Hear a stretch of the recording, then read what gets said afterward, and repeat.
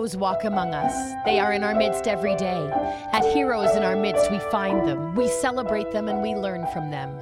Heroes in Our Midst is a podcast about the power inside the heart, the human behind the story, and the collection of idiosyncrasies that both make us unique and bond us together through a common humanity. Join us as we are inspired, as we learn, and as we are challenged to be better by the heroes in our midst and the stories that they tell. Hi, I'm Michelle Sawatsky-Koop. Thanks for choosing to listen to Heroes in Our Midst. We've already heard so many incredibly inspiring stories, met so many heroes. Today's story is one that doesn't often get told. It's a story I have never had the opportunity to be a part of telling. But after I ended my Zoom call with Elliot Gray this past summer, I knew that what I heard in the time that we had spent together, it needed to be shared. Yes, our guest today is Elliot Gray, but he wasn't always Elliot. He started his life as a girl, Emma. In fact, that's the name you might recognize. Emma Gray was already becoming a world-class rower, carried the flag for Team Manitoba at the Canada Summer Games in 2017, was a member of the junior national team, and rowed for the University of Victoria women's team. It seemed, at least in rowing, that the sky was the limit. But it wasn't right. Not for Elliot. It wasn't him. And so I asked him where this unique journey of his all began. Sure. I grew up in Winnipeg, born and raised. Had an older brother. He actually plays for the Bombers as an engineer. Pretty cool guy. Yeah, I just had a pretty good childhood. Played a lot of sports. Was just kind of me throughout my childhood. My family was never really forced me to gender roles or anything like that. I just kind of got to be me, which was, for me, great at the time. Played a lot of basketball, football. I played football with the guys. I always did what my brother did. So whatever my brother did, I tried to do better. So he started taekwondo. I did taekwondo. He did football. I did football. Always just kind of wanted to do what he was doing, basically. Played a lot of basketball through high school. And then I was really into academics, music. Had a bit of a rough sort of junior high experience. Then I went to a really good high school, which again, then it just kind of, there was no cliques, there was no groups. It was just, it embraced individuality. So it kind of made me feel okay, even though I was struggling with stuff internally. Yeah, I did weightlifting for a while because my brother did weightlifting. And then I found rowing. So whole new chapter of my life. Now we're talking about as you grew up as Emma and your brother, he was older than you? Yes, he's older. He's 3.5 years older. Okay, so cool. What a great role model. And obviously you're very inspired by him and what he did. Now, how young were you when you started feeling you were born, for lack of a better word, born a girl, right? Yeah, I knew when I was really, really young. I didn't have the vocabulary. And I think because I wasn't forced into a role, I didn't really even think of myself as a girl because my parents never put me into that box. So I was just kind of me. I had my brother. I did what my brother did. I hung out. My friends weren't like that either. I had friends that were guys. I had friends that were girls. It was never forced into my head, but I definitely I felt like I belonged in a certain place. And no one wasn't really telling me I didn't. So I knew when I was really young, I didn't really acknowledge the fact that I didn't belong where I thought I belonged or that society didn't see me as how I saw myself until I was 8 or 9, and people kids started grouping themselves. There was the boys versus girls in gym class, puberty started happening, team sports started happening. And it was oh, what team do I play for? At least because I played football, it was there was no girls football. So I just played football with the guys. So that's just where I was. Mm. Did you verbalize it? Did you verbalize it to your parents early or? No. When I was younger, 8, 9 is probably when I had the wait, this isn't right. I also hit puberty really early. So then it was kind of this isn't right.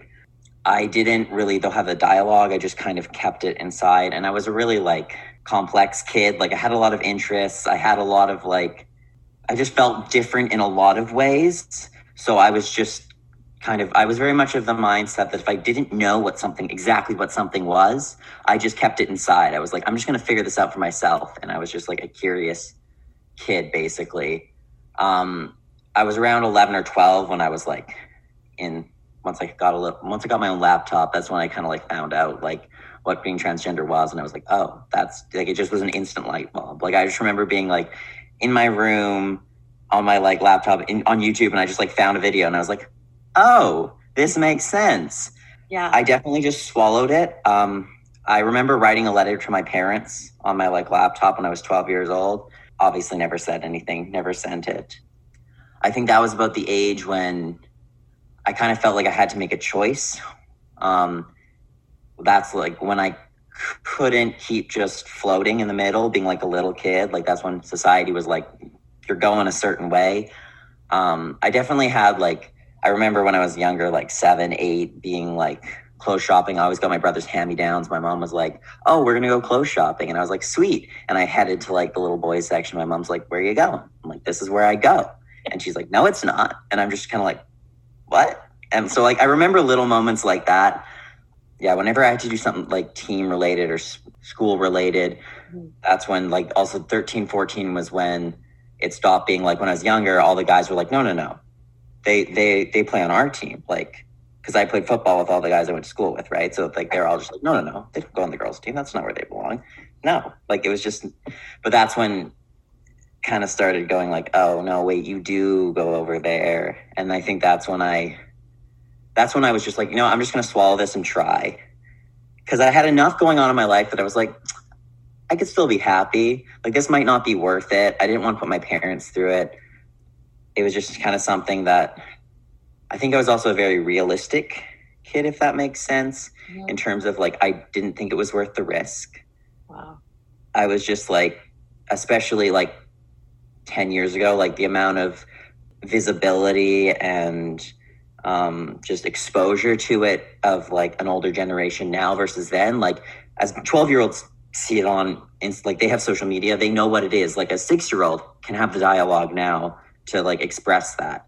Like they know that who they are is an actual identity and an actual person, and it's not just something wrong with them. They're not just like something they should be scared of. Like it's something to be celebrated, and like it happens to a lot of people. Like, but that wasn't well known, and I knew that at that age enough to be like, I really didn't like hurting people when I was younger, and right. Though it wasn't something that I should have done, like it wasn't on me to protect people from who I was in my mind. That was sort of my dialogue in my head.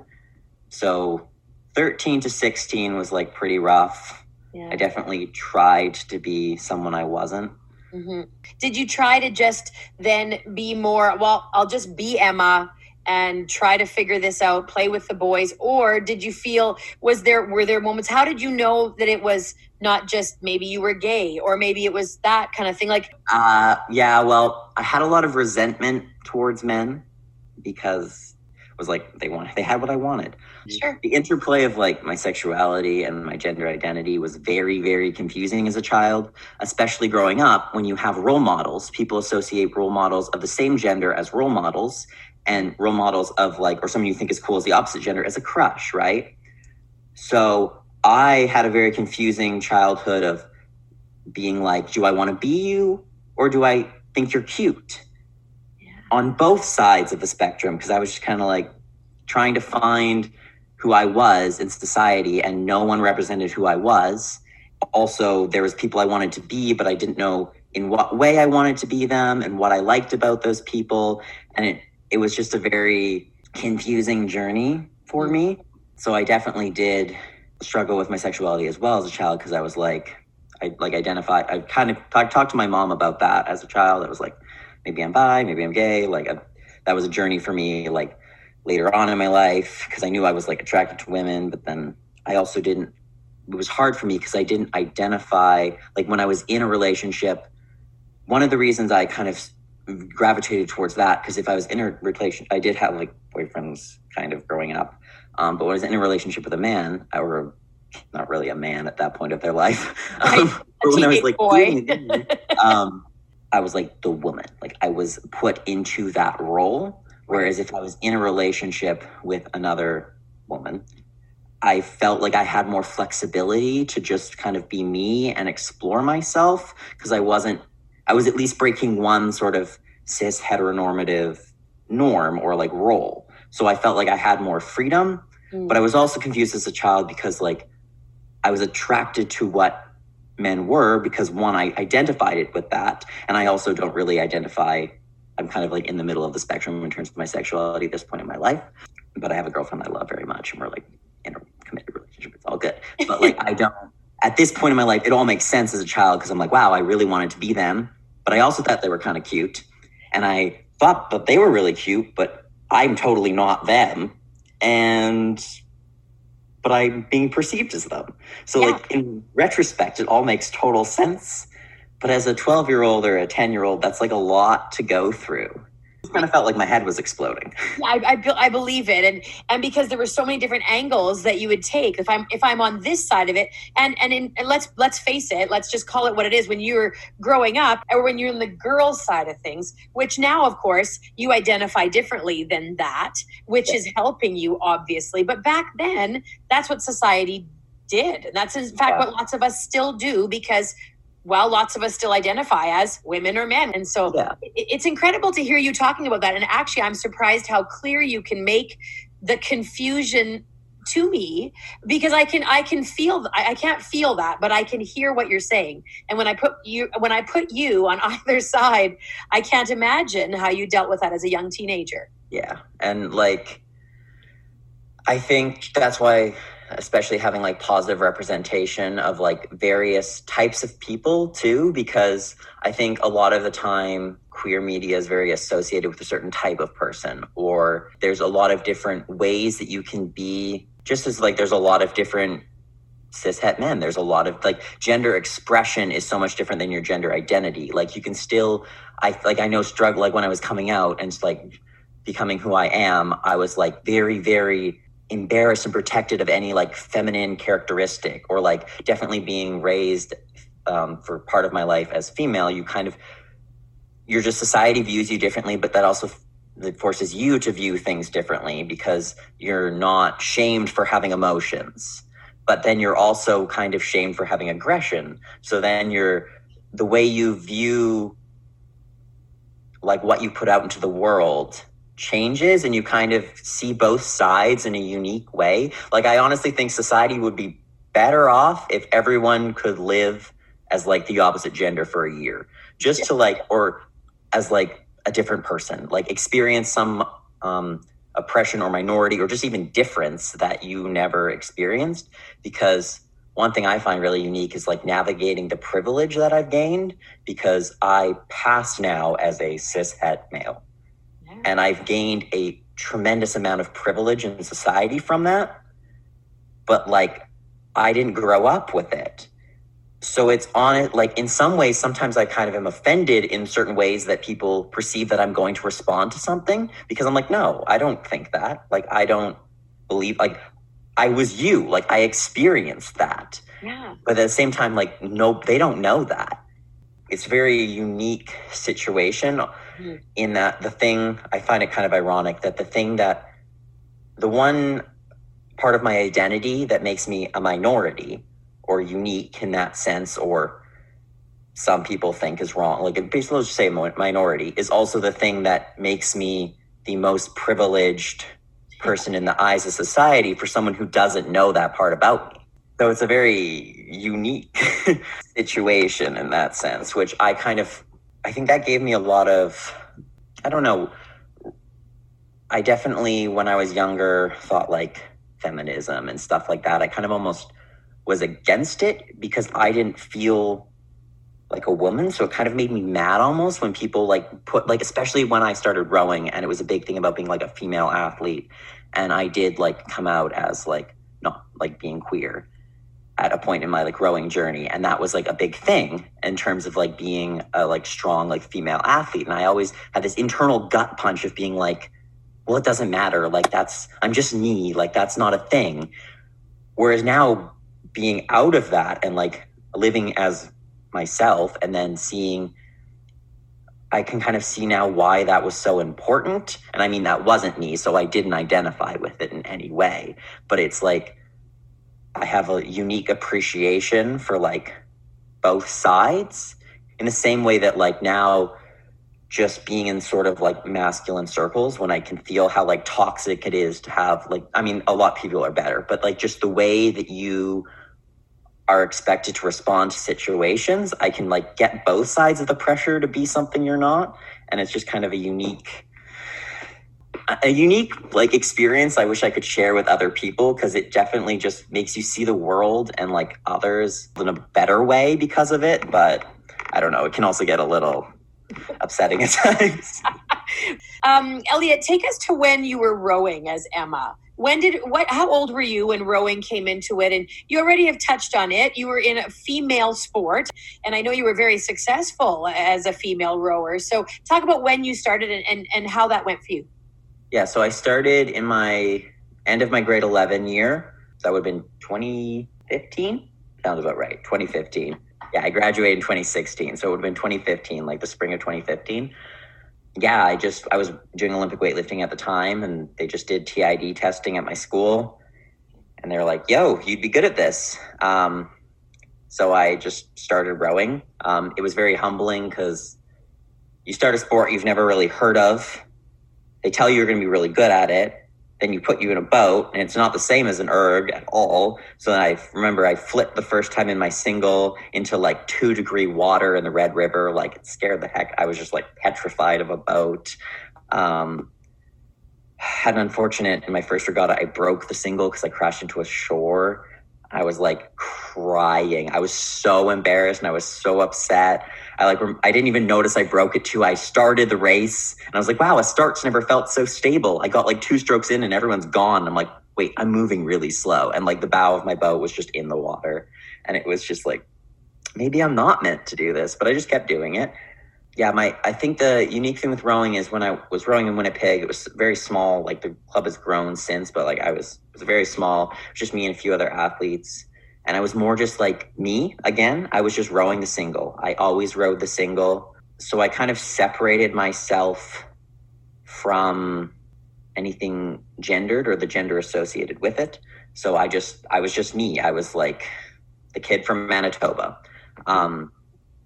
So I had a good winter training. The next summer is when I went to Junior Worlds.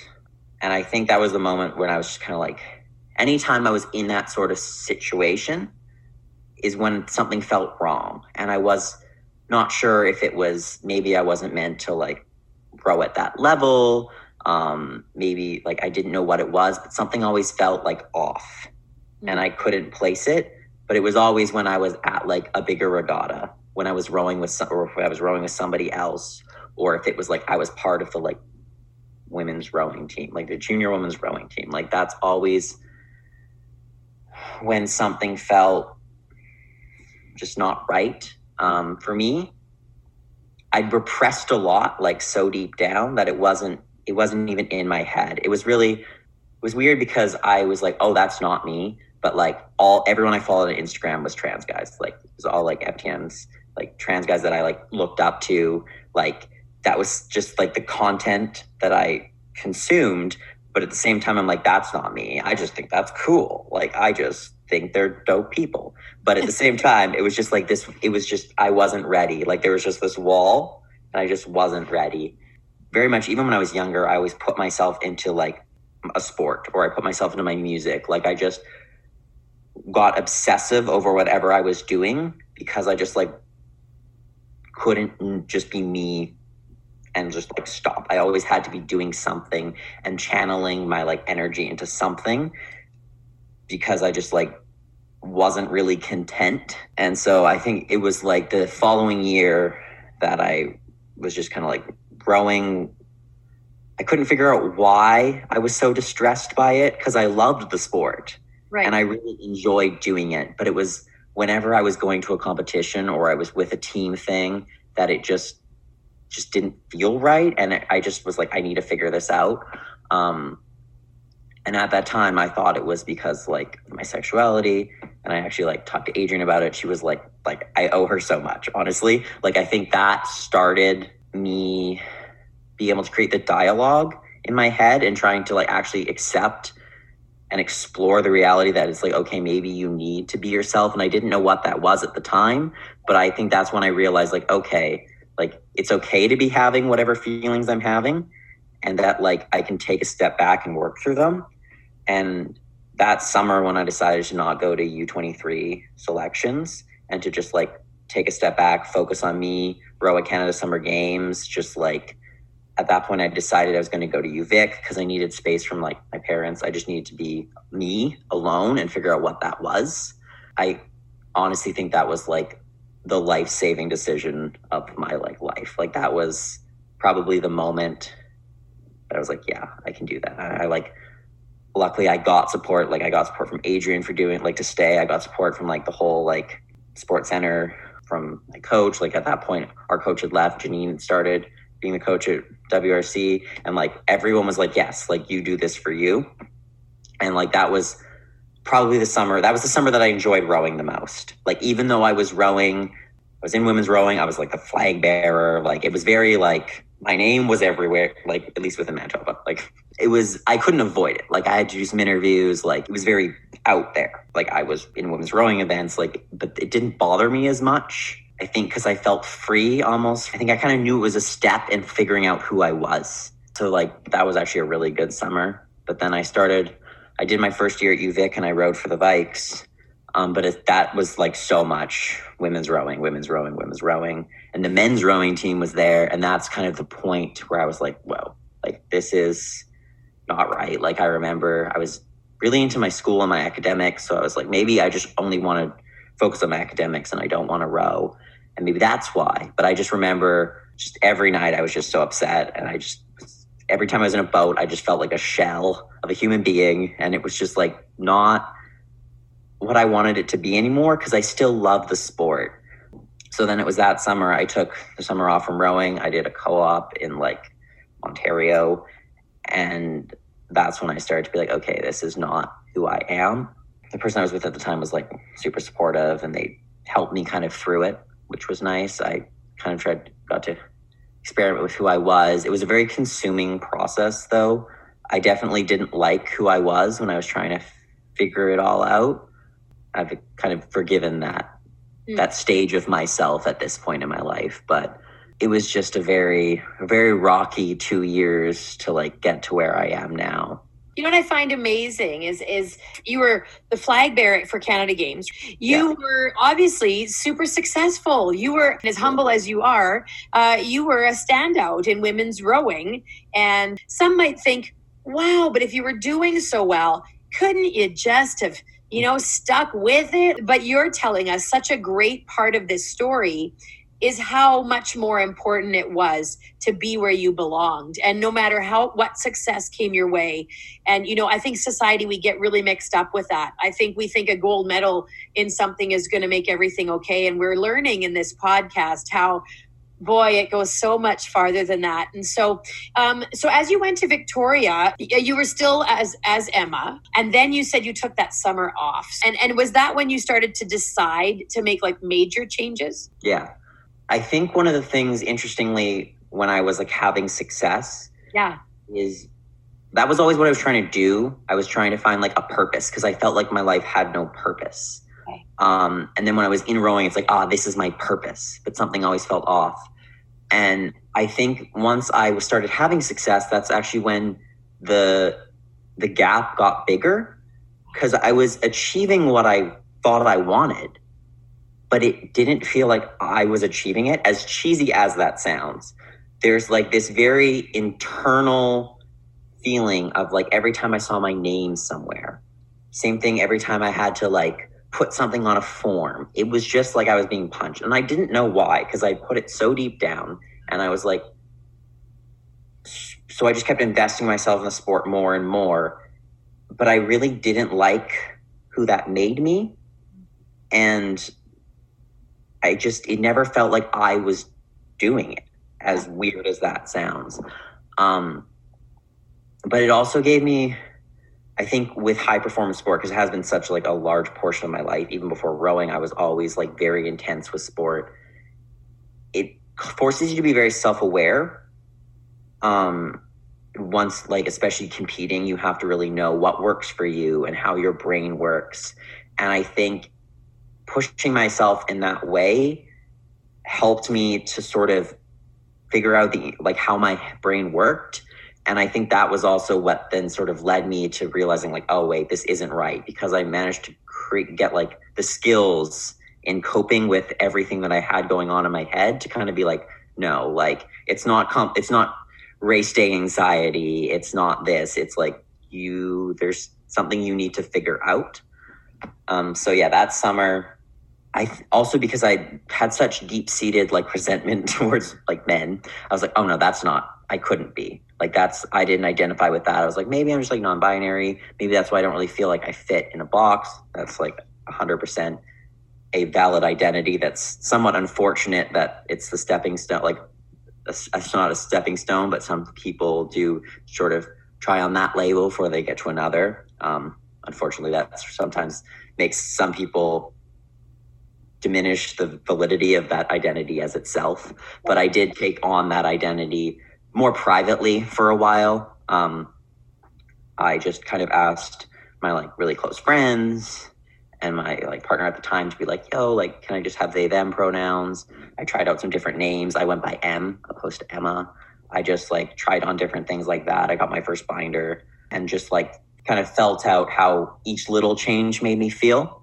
And like no change ever felt bad. Like it was always like, oh, this is great. Like this is closer. Like, oh, this is closer. Oh, this is closer. And I kind of waited until I was set in my identity, and it happened quick. Like it was from like June, I was like, everything is wrong, to like end of August, I was like, oh, I know who I am. Like things just started clicking. So September, I like told my parents, I went back to school as Elliot. Like I remember I was actually I was in the Okanagan driving back from Ontario to Victoria. And I remember I was like, I needed to like tell the team, like the bikes, like women's rowing team. And I remember I just like went for a walk. I was just like sitting by the ocean and I just like typed out a long message and was just like, you guys need to know this. And then I just like sending him out the coach and I was like, hey, I just like need to figure this out. And at that point I was kind of like, I don't know if I want to like leave the rowing world entirely or what, but like, I don't belong on this team in the way I did before. Can I ask, when you came to that moment when you talked to your parents and you talked to the team, and the whole labeling thing is not what I want to do, but to understand there are names for these things, and you can understand some of us who come from even a little more old school, I'll be honest, right? There's lots of new terms that a lot of us are trying to get our heads around, and we want to learn this. We want to know these things so that we are speaking in the right direction. What did you say to them? Like, so you went to Elliot. Was that the moment? Then I didn't know. No. Okay. Then I went with he, him, or they, them. I just knew it wasn't she, her. So you were one step closer. If someone were to refer to me in they, them pronouns, it doesn't make me dysphoric. It doesn't bother me. Once I kind of accepted who I was, I'm like, yeah, I'm very much he, him. Like I identify as male. Okay, so then knowing that now, but you were still in the they, them, not sure. Yeah, I just said that I like said that if you like see me on campus or whatever, please like refer to me as Elliot, and that I was like exploring my gender identity and that I was transgender. But I didn't label my gender identity at that time. I was just like, hey guys, especially it was easier with my team because they were all like, cool, we support you. And they all got it, right? Like they're all just like, yes. What did that mean to your team? Did that mean what happened? Could you still row with them? Could you? Well, I said I didn't want to. I technically could have. I mean, the sports and transgender, that's a whole bigger, that's like 20 hours, million hours, honestly, of discussion. That's like, yeah, that's a whole new world to dive into. But I technically, having not started hormones, even if I identified as he, him, I could have rowed for both. I would have not had testosterone as it works in like Canadian rowing. So did you decide to quit rowing then? Was that? Yeah, I needed to not be in any box or category or team. And I needed to feel like I had the flexibility to one day feel one way and one day feel the other and not have any pressure or anything being put on me. And I knew even if I kept rowing on either team, there'd still, like, I'd be pushed one way. And yeah, I think also since I made a name for myself with my dead name in rowing, it just wasn't a place that I wanted to be in. Yeah. And I still love the sport of rowing. And I thought about rowing again for the men's team and like just going back to it. But I associate it fondly with a person who I was along my journey, but a person I'm no longer. And I kind of want to keep it that way. Like it's too attached to who I was. And though at this point, it doesn't make me sick to think of who I was, whereas like a year ago it did. Wow. At this point, I've kind of like I've learned to like love that person as still as part of me, but like not see them as like, ugh, that was like the girl version of me, but that just being like a version of me who hadn't grown into who they are. And I still, when I look back, I see myself as like a little version of the man I am now, just like stuck in a role that they just like weren't made for. And I don't hate that person anymore. I don't like that person doesn't make me feel uncomfortable with who I am now. Like I've gotten to the point where I'm just like, I'm just proud that they stuck it out enough to get to where I am now.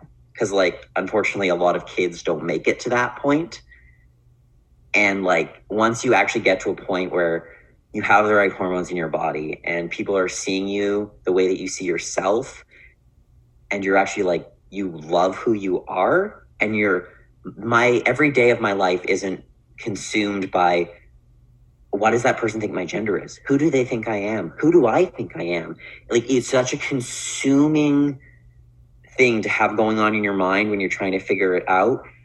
And like everything you do is like, oh, will this make people think of me the way I want to be thought of? Like, especially when you know who you are, it doesn't get easier right away. Like it gets harder, especially like just when you start tea, like you want things to happen now, but it happens really slowly. And you're like, oh, I have testosterone in my body. Therefore, I'm the like 28-year-old God guy that I think I am, like in your head. And when you're like fragile and like don't really have a confidence yet, but you're not, you still have your Mickey Mouse voice and you still feel uncomfortable in yourself and you still are just trying to be who you want. But it's so hard to like put out positivity and like love and kindness into the world when you're just so uncomfortable. Yeah. And like, that's been the most freeing thing, is to just be able to like, I can speak and I'm only focusing on what I'm saying and helping a person, not so fixated on what they think my voice sounds like. Right. Or just like answering the phone, and just like, there's so many things that I can do. I can meet new people and I'm not concerned about, again, what they think of me. It's more just like normal. Like I just feel like I'm living in society and it's not like this huge weight on me. And now that I kind of like have gotten to a point where I love and accept who I am, it's so much easier. It's a cheesy thing. You have to love yourself before you can love anybody else. But having experienced so much negativity and self-hatred at a point in my life to now being at a place where I feel so like light and free, I just want everyone else to reach that point, no matter what their thing is. Everyone has their unique thing that drags them down, that causes them pain or suffering. But to get to a point where you accept it, you love that part of yourself, and you can flip it in a way that you celebrate it, and it's part of your experience, but it's not all that you are. Like I have I live a transgender experience. Like my life was that, like that is part of my experience. But at the end of the day, I am me.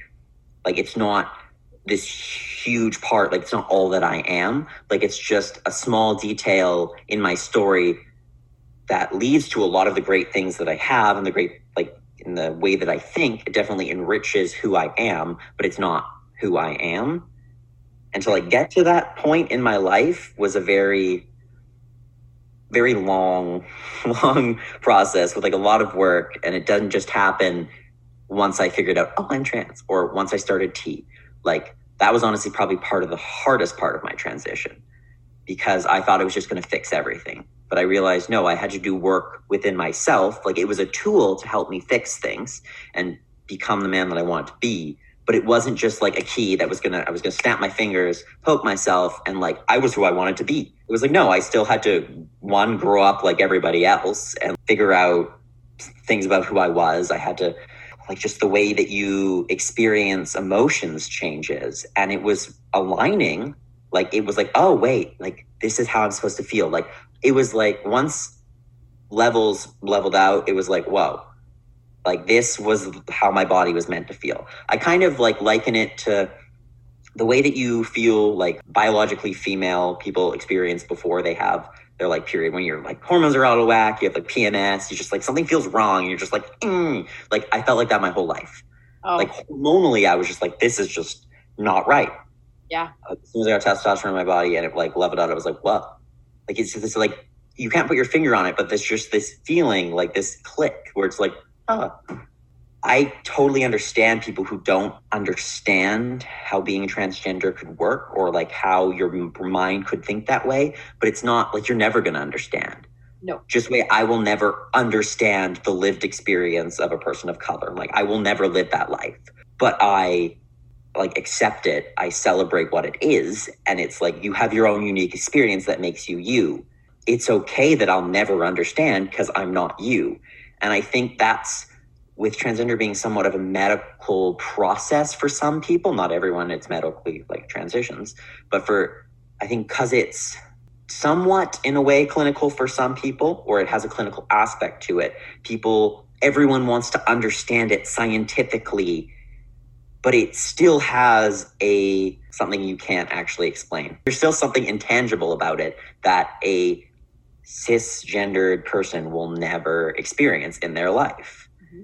But they still have to accept the validity of that identity for what it is, even though they'll never understand it. That's right. Same way I'll never understand an extrovert. I don't get how you're energized by being at a party with 50 people. But I accept that you do, and you go do you. I'm just going to read it on my couch. Like, same way, simplified, but it's the exact same thing. Did you ever feel like it was unfair that you had to stop rowing, or that you felt like you had to stop rowing because it didn't fit? Were you sad at all about that? I don't think I ever felt I had to, in the sense of other people's views or like the environment I was personally in. Like it never felt like, oh, there's no way I could row. Like I never felt like I would be like, that people would like treat me poorly. I never thought that it would be a negative environment. Yeah. I think it was just something I personally couldn't handle. Like I had my own insecurities that I knew I couldn't get over, so to speak. I just definitely was sad that like that was something that I couldn't do at the level I was doing, because I did enjoy it. But at the same time, I had spent so many years needing to get to that point that like there was like a lot of things I would have sacrificed to like live comfortably and not make every day feel like I had 20 kilo, honestly 200 kilo blocks tied to my ankles when I was going through the day. Like the amount of energy it took to live my life, it was like a very easy sacrifice, but I never felt like I couldn't row if I wanted to. Cool. And let's talk about moving on. What happens now? What is your life like, and what do you have to do to keep transitioning? So yeah, I've been on T for almost a year and a half. Okay. I started February 2019. So almost a year and a half. That's something I basically am on for the rest of my life. There are certain changes that stay. There are certain changes that would reverse. That's kind of a as I grow sort of thing. I personally do a shot every week. So that's how I do it. Most of the changes happen in the first like year and a half, 2 years. Then there's a few that happen for the like over the next like 5. And then it's just pretty much maintaining it. Personally, I'm waiting for my top surgery, which was supposed to happen in May before the world ended. But I'm going to the States to get it done with a surgeon privately. So I kind of can't go yet until the border opens. Though it was a blessing in disguise, because I don't know. I try to find a blessing in disguise in everything. I'm okay to wait. Okay. A lot worse things have happened because of the current state of the world than me having to wait for my surgery that my parents are helping me pay for in the States. Yeah, and then that's pretty much the only like medical transition that I plan on having. Probably going to get a histo, because if I'm not using that, then why have risk for cancer? But yeah, that's pretty much it.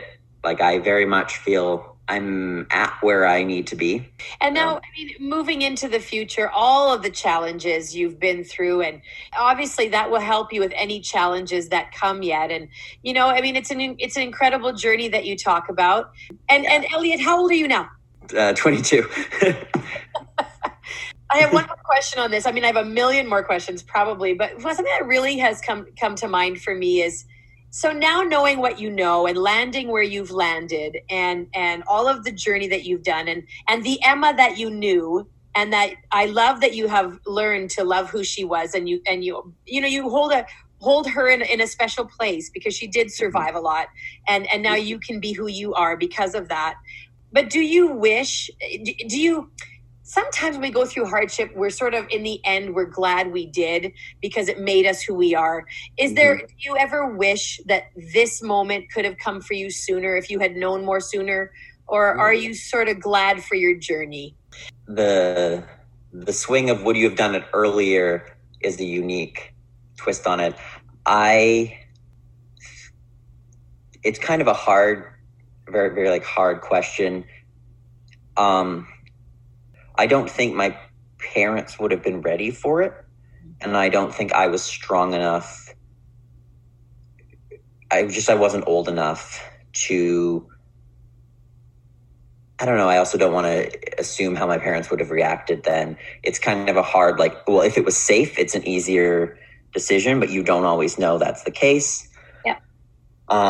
Or would I have had as many opportunities? Like, how would that have gone?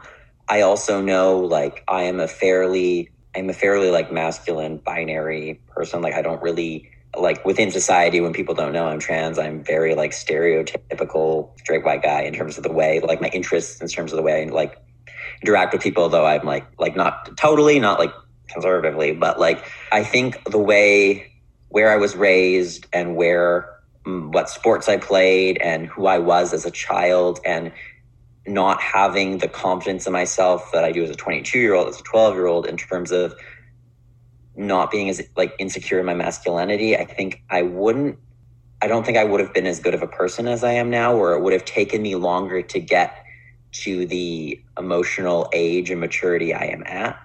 And I think the difference between living as a little girl up until 12 and the difference as living from 12 to 18 as a female, just societally going through that, there's a big difference. And like physically, yeah, if I had gotten hormone blockers, that would have been great. All the physical side effects of having transitioned earlier, or even the magical fairy having been born in cisgender male's body, great. But though I do feel spite sometimes when something's harder, or I'm like, wow, this would be so much easier if I didn't have this, or I'm feeling really dysphoric that day or whatever, I don't think I would trade the person that I am, especially given that I have so many people in my life who, like, yeah, I'm me. My experience and my journey is part of who I am, but I'm 100% Elliot. This is who I am. And like, it's not even a thing to them. They don't ever think of me as female. They're like, that's really weird. Like, no, you, like, whatever. Like, I showed my like girlfriend a picture of me like when I was in my grad dress when I was forced to wear, and she's like, oh my God, like, never show me that again. She's like, you look like a guy trying to do like really bad natural drag, is what I always say. I mean, I can make fun of myself, but like, it was just like, even like, especially now that you know, it's like, oh yeah, no, that didn't work for you. And yeah, I could do like, in the best case scenario, I grew up cis and I have my mind, but like, that's impossible. And I know that's impossible. And honestly, I wouldn't, like, as hard as it is sometimes, I wouldn't change it, because people who go through whatever their unique hardship or challenge is in their life and go through it constructively are some of the most amazing people for like others, like amazing to others. I don't care if I'm amazing in some standard of like, wow, that person did this amazing thing, but just like, if I can be a positive influence on people who's close to me's lives, just like people I know who have experienced hardship and were positive influences on my life, like that to me is like the most beautiful thing of like humans, that you can go through something negative and not want to then put it on other people, but want the opposite for other people. So I don't think I would trade that for having a slightly easier or a lot easier time emotionally, because I wouldn't have the emotional depth that I do. That depth definitely brings more positivity than negativity for others. So I think I'm content with it. For sure, your story, is what rang true for us. And so we have to have him as a hero in our midst. And thank you, Elliot. You made it through some really tough times and you found yourself. And I think that's really amazing. We're going to do some rapid fire questions. Sure thing. Just for some fun and to get to know you just a little better before we say goodbye. What is your favorite sound? So that would be anything nature related, like waves crashing, or like rain, wind like rustling of leaves, or like the crunching of gravel under your feet. I find all those very soothing. I love that. What is something that you have struggled with? We've heard a lot of your struggles, but is there something that you've struggled with that continues to affect you now that no one would know looking at you? Well, there's kind of two. One, in terms of I'm a kind of a control freak, not in the sense that I need to control others, but more of my own things in my life. I'm very routine based. So anytime something in my routine goes awry that are like daily things that help me cope, that really bothers me and I kind of have to rein it in. But I've at least reached a point where I'm like, I know that I can't control everything and I can only control how I respond to all of the things that I can't control. Sometimes it takes me a little bit to get there. Yeah, I think that's one of my biggest struggles, is just like letting go of just like letting life happen sometimes. Yeah. Describe an ordinary moment. That's very ambiguous. I don't know. I don't know if this really works, but I'm very much like, I found a lot of beauty in little things. And one thing I love about like all the people that are really close to me or I care a lot about is like their own personal like quirks or like inflections in how they speak. And those moments where someone just does something that's so like inherently them and you just look over at them and you're like, wow, like you're just so you, and it's amazing. I like love those little moments where you're just kind of like slapped across the face with how like beautifully, uniquely people are who they are. And yeah, I find those moments really fun. I love that answer. Thank you for that. What is one piece of advice you want to pass along to others? Honestly, to like, as cheesy as it sounds, like live in the moment and not let things you're dreading or things that have happened affect what could be a positive now, and just kind of accept that like you're going to feel pain, but you don't have to suffer. Yeah. Accepting your past and your potential future, controlling your responses to things, but letting go of the thing itself that happened. What is your favorite failure? I don't have like a specific one, but I think like any failure that results in self-reflection, or one that makes me realize how like grateful I am for like what really matters, or like little things in my life, kind of those failures that like slap you across the face and are like, wow, you were like really caught up in that thing. Like, what are you doing? Like, this really doesn't matter. Like anything like that, as little or as big of a failure as they could be. Tell us about a book. Do you read? Are you a book reader? Yeah. So one book that my mom actually suggested to me, she actually started reading it to help her with like processing my transition and everything. But it's called The Power of Now. It's by Eckhart Tolle. I really struggled with like living in the present and not just getting like consumed by not being where I was yet or where I wanted to be, but then also like kind of hating the past and just kind of feeling like in this weird limbo state. And it really helped me to like accept my feelings and know that they were valid, but not be consumed by my feelings, and work on like taming the sort of the fire within, but not letting it exit my body in a negative way, but more spinning it into something positive that then could like be like help my own experience, then make that experience not happen to others in certain ways. Love it. Do you have a few songs you love? Does music play a big part in your life? I was hugely into music. Music probably like saved my preteen life. I was very into like drums, guitar, piano. I would say I usually listen to songs that like fit my emotions at the time. One song that like, if we're on the theme of like transgender or whatever, The Village by Rabel or whatever, it's WRABEL, is like very like gut wrench song. But yeah, I love music, so I always listen to it when I'm like whatever mood. I just can't pick sing a couple songs off the top of my head because I listen too much. But it's cool to know that music was a big part of that preteen part for you, and it was a great escape too, right? Just to be. I always had earbuds in. Love it. Who are 2 or 3 people who influenced you, and how did they impact your life? I always got this question when I was growing too. I always gave an annoying response of, I don't really think of individuals standing out in terms of like my life. Like I'm very much, I think there's something to be learned from everyone who enters your life, both negative and positive. So really just like anyone who has both helped me and challenged me in my life, I owe something to contributing to who I am. And I definitely don't have like those like single figures. Like no one has ever really stood out to me in terms of being like, wow, you're so impactful. Like just, there's so many people who are amazing in so many different ways. I can't just have like those like 2 people. It's like you and you know? But yeah, amazing people who have come into my life. Yeah. I'm very, very lucky in that sense. And even people who like technically might have played a small role, like played a huge role in my life, even if I'm not even super in contact with them now or whatever, we've moved on, we're at different phases in our lives. Like I'm literally grateful for like everyone who's been in my life in some respect. So I think that's a pretty awesome place to be in. So that's Elliot Gray, a hero in so many ways, perhaps mostly for his courage to share his story. One he knows that many won't understand, but one that someone might need. Elliot, thank you for trusting us to share your story, the story of yet another hero in our midst.